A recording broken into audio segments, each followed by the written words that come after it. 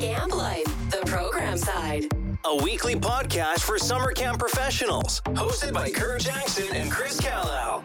Now it's time for another entertaining episode exploring the fantastical world of summer camp programming.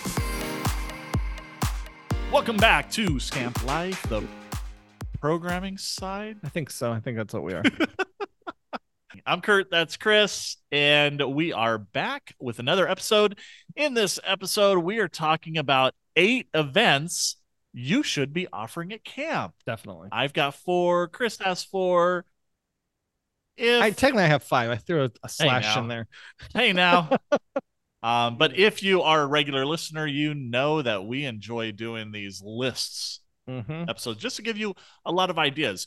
We could focus on one idea for episodes. It's ridiculous. And we'd have content for years, I think. Oh my goodness. But we want to just kind of throw everything out and you pick what you want. That's our style until we come, with one of our magazine episodes. Then it's a lot of different topics, but that'll be next week. That'll be next episode because we're doing it. We're going every 2 weeks now. That's right. And on the opposite week is Scamp Life, the other side, with Kelly and Shauna. Yep. And that's kind of what our schedule is going to be for right now. Who knows? We may change it because we talked about a Scamp Life, the counselor side. We did talk about that. And we had some people in mind, and life got crazy. That's true. So it may still happen. You never know. So let's have you start off. Sure. This one.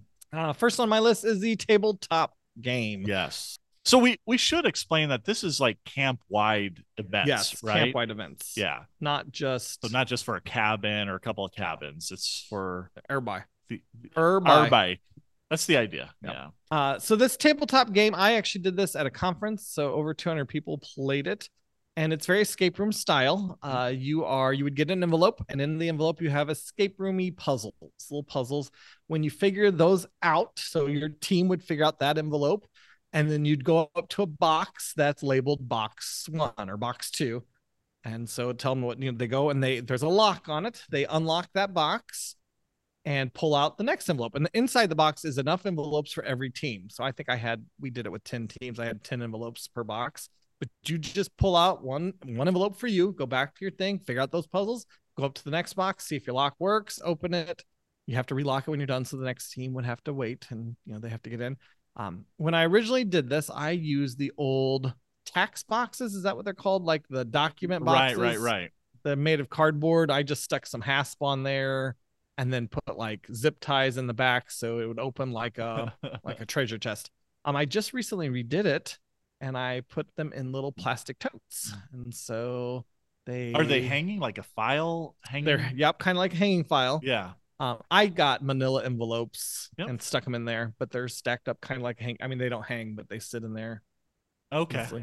So everything's in the big, because with the hanging file, you almost need them to be closed on the side, because otherwise as you walk back, you're going to drop out the pencil or the pieces of paper. Yeah. No. But so you do need, do you have those like hanging folders that you put the manila envelope in? I don't know. They're just in there. They're just in there. They're just all stacked up in there.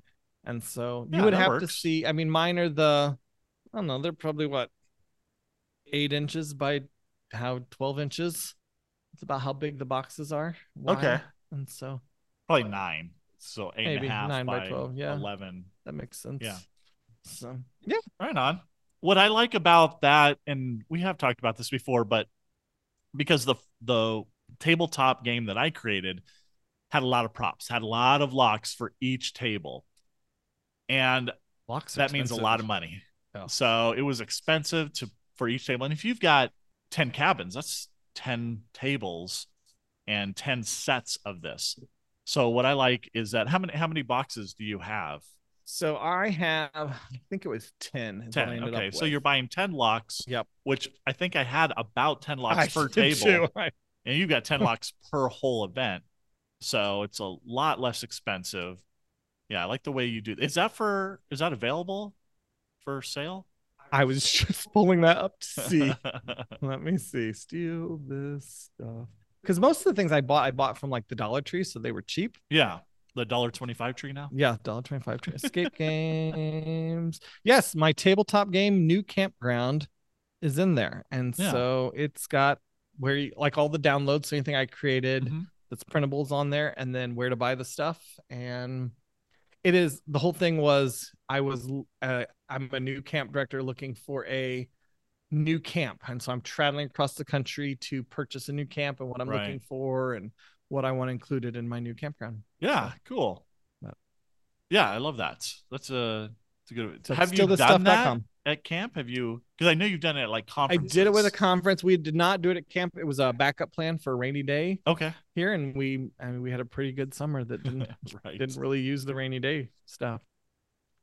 All right, so my first event is an amazing race. So putting together an amazing race where each cabin would go around. You'd have stations set up that would have challenges and such, just like you would see an amazing race.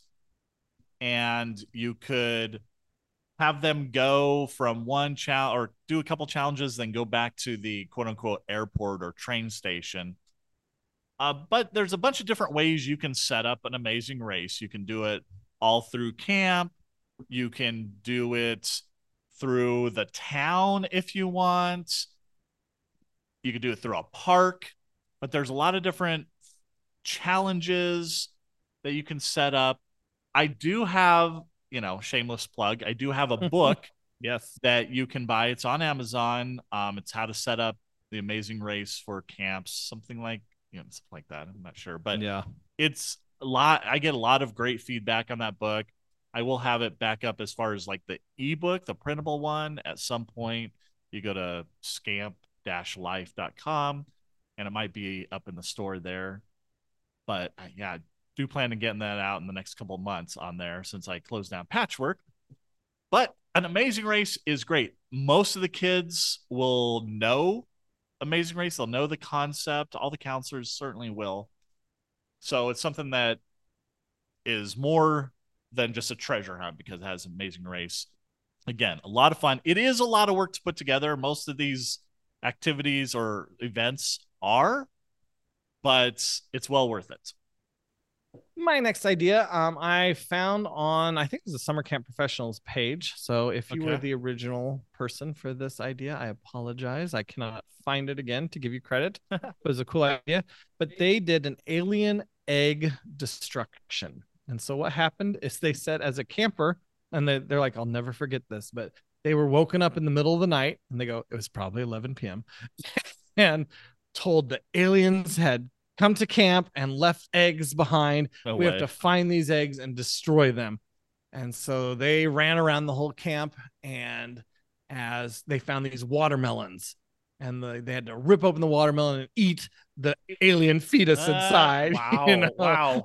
And they said, I will never forget that. That was the most fun I've ever had in my entire life. Really? I'm like, that is really cool. But I like the idea of having a special waking up the campers for like a special crazy event. Yeah. Some crazy game in the middle of the night that would stick with you for years. Like, remember that time we were, and you've talked about where they do the kitchen raid or whatever. It's kind of a plan thing, but that they would remember that you were woken up to do this special event. So I think you need some kind of wake up special event kind of thing. So they're watermelons and they just go hunting for them. They go hunting for them. And then when they find them, they had to destroy them.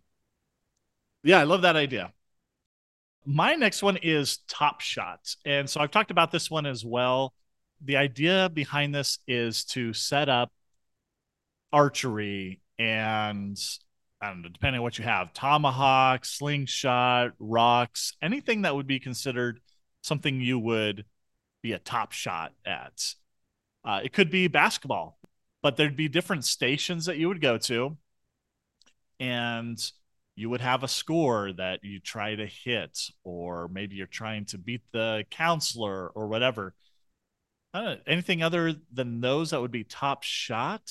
I mean, there are different archery kind of activities and games. So the reality show Top Shot was actually I think the first one was won by a camp director, which I think is interesting. I didn't know that. Mm-hmm. Oh, that's cool. I'm like, well, that makes sense because he gets to play with all these toys all the time.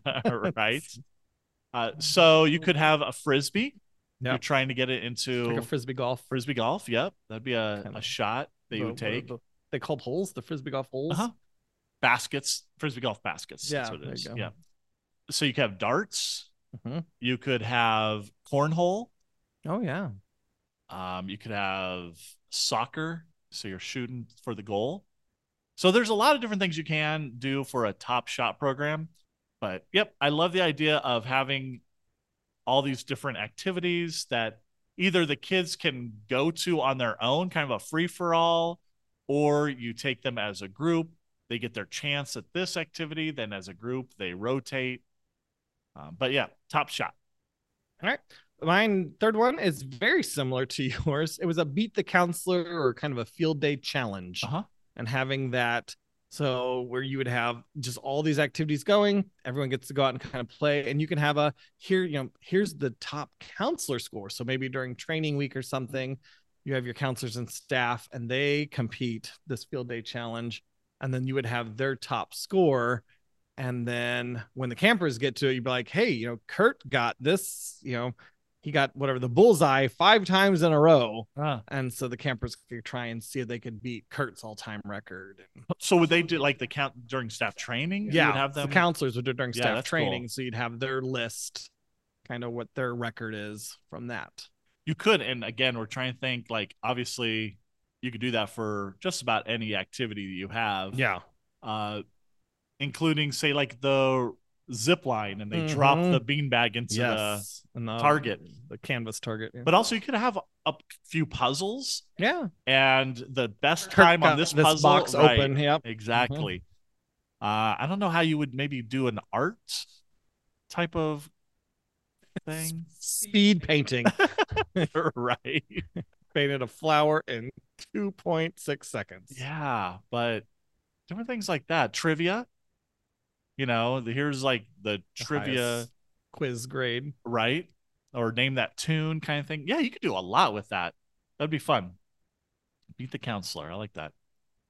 All right, my next one is called Pasta.